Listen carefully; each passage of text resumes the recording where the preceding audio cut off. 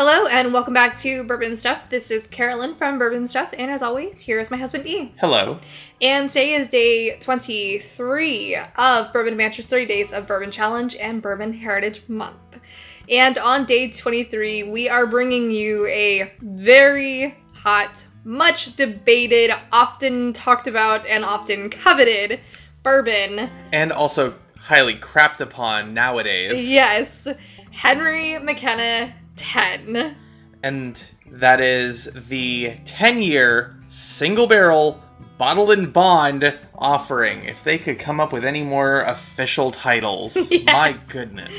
And this, as he said, is a 10-year barrel-aged bourbon, and it is barrel number 5872. And when was this barreled on? This was barreled on November 20th, 2008. There we go.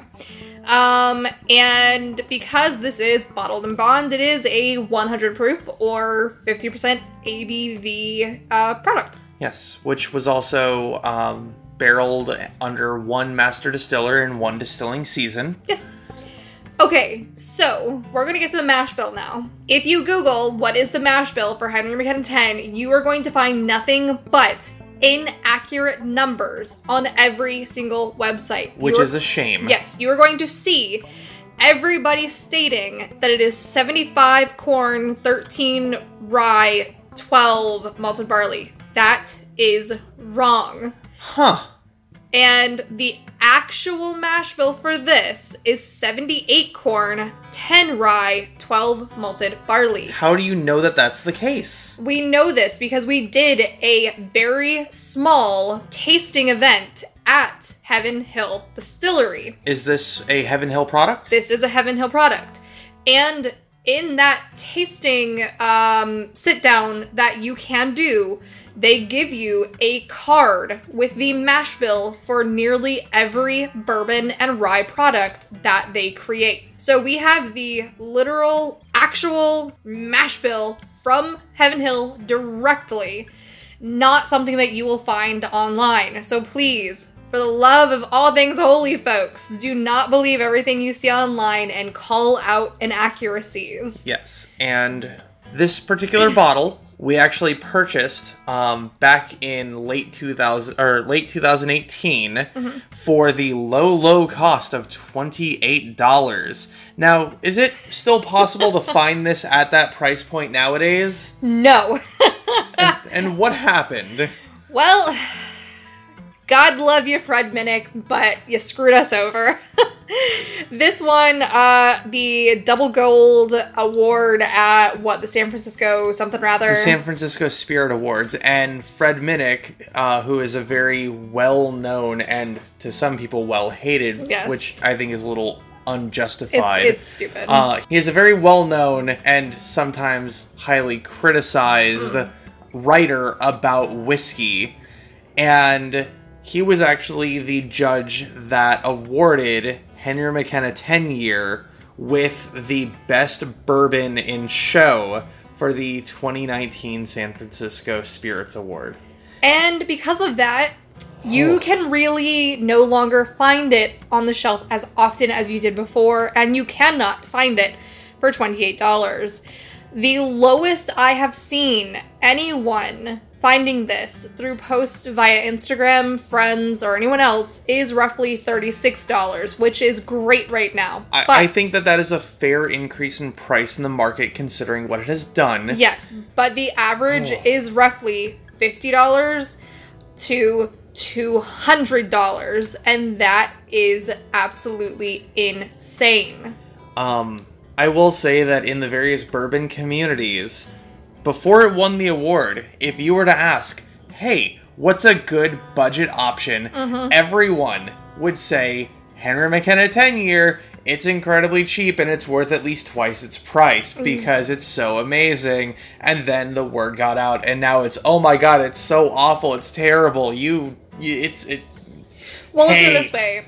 It's not great for $200. Oh no, it is absolutely not $200 good. It was fantastic for its budget. At $28, this thing was a steal, and I think that we can discuss after our tasting what we think its actual value is in our personal opinions. Yes.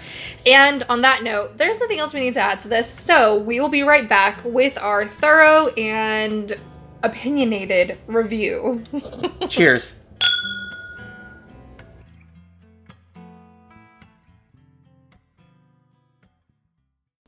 Alright, we are back with Henry McKenna 10, and I'll let you go ahead and start this. What do you get on the nose, baby?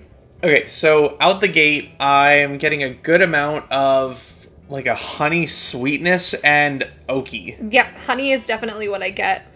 I have a lot of vanilla that's coming out. The longer it sits here in the glass, absolutely, the vanilla is just, like, you know, popping out. It's also very spicy. It is very spicy, and, like, this kind of oddly herbaceous. And I mean, like, herbaceous as in, like, greenery. Like, I'm smelling a bush. Not that I would, you know, randomly smell a bush, but... So, I agree. It's definitely got the vanilla, the honey, this weird spiciness to it. A little bit of cinnamon, maybe? Yeah, absolutely. There is that warm, baking, spicy cinnamon. Okay, you ready to go in? I think so. Alright. Okay, so... Yeah. First taste, I'm getting the spice. The spice is coming through in spades. Yeah, we had to give a little bit of a pause because I actually took too big of a sip at once. Well, you kind of breathed it down your throat. I did. It went down the wrong point. It burned so bad. Frankly, any bourbon or whiskey, for that matter, that you breathe into your lungs, it's gonna burn. But especially this one. This one is quite warm. Yeah, it is spicy. I'm getting a good cinnamon and even rye as well. There's a lot of caramel on the palate. It is very sweet. And the oak definitely comes through as well. Yeah, the oak that was lacking in the initial smell is definitely, is definitely there on palate. And I am getting a little bit of, like, fruitiness, which... Apple. Yeah, that's... Apple. Yes. It's that direction of sweetness. Mm-hmm. Yeah, and the, it has a very sweet ending, and the caramel does flow through, but it does have a little bit of a tannic. Yeah, that little bitterness followed by the sweet. Yeah, it is a very fleeting tannic end, but it is there. Yeah. All in all, I don't think that this is worth $200 or more. God, no. I think that at retail, I would even go as far as to personally say up to 40-ish. 40 is more than acceptable. I apologize, my voice is a little crackly from from breathing in my bourbon earlier. Yeah, 40 is acceptable for it. 28 is preferred. 50, you're pushing it. At least in our perspective, anyway. And do not spend that crazy, like, $75, $100, $200. That is absolutely insane. Something. Don't support secondary pricing. This is not secondary pricing, though. This is just flat out BS, overpriced bourbon. All secondary pricing is that. Yeah, I mean, technically. when you throw it out there like that. Yes. So, yeah, if you can find this at a reasonable price, do yourself a favor and pick up a bottle. Uh-huh. And if you can't find it, don't shell out the ridiculous amounts of money. Go to a bar that's very well stocked that should have it at a reasonable price for a pour. Yeah, I will say, when we were in Gainesville for a few days, we did go to a small shop called Gator's Liquors. Yeah. Gator Liquors, and they had Henry McKenna 10 for, I think, $36 to $38 on the shelf. Yeah, they did. So if you are in Florida... was, what, 2 months ago? Yeah, about 2 months ago. So if you are in Florida, you are near Gainesville, Gator's Liquors, which is there near Shands, you could probably still get this on the shelf for under $40. I guess the best advice that we can give, don't go to the major liquor stores. Go to the little small hole in the walls across your area. You might actually find some good finds that way. Yeah, that is absolutely true, because we do have some popular liquor stores here. We have our Total Wine, we have our ABC Fine Wine and Spirits, and we have Rowdy's, which is quite, it's a small chain here in Florida. But still a chain. But still a chain nonetheless. But when you have places like Touchdown, little tiny hole, the little in the tiny wall. one, Bulldogs, which is the little tiny one, they had way underpriced Buffalo Trace products. Yeah, you could get E.H. Taylor small batch for between $45 and $50, which that's unheard of in this neck of the woods. Some of you may be like, "Oh my God, that's overpriced," but we don't live. No. Yeah, we don't live in an area that Buffalo Trace distribution is good at. Yeah. Yet, yeah, exactly. And for those people who cannot get Henry McKenna's Hen, or those who just flat out refuse to pay the obscene prices on it, I support you there. What did we decide was a good backup? So, it's going to sound a little crazy. We actually tasted a number of different options that we have. We try to stick within the Heaven Hill product family, and the closest that we could find to McKenna 10 was Elijah Craig's small batch. It's pretty close. It's missing a couple... Yeah, on the nose, it is not similar at all. But on the palate, it's like, I would say 90 to 95% there. Yeah, and for the, $25 to $30 price point that... And something that you can find literally everywhere you go. Yeah, I mean, it's a good backup for that alternative. Yeah. I forgot to mention that Henry McKenna does use a real cork, which is something that we are adding into our shows.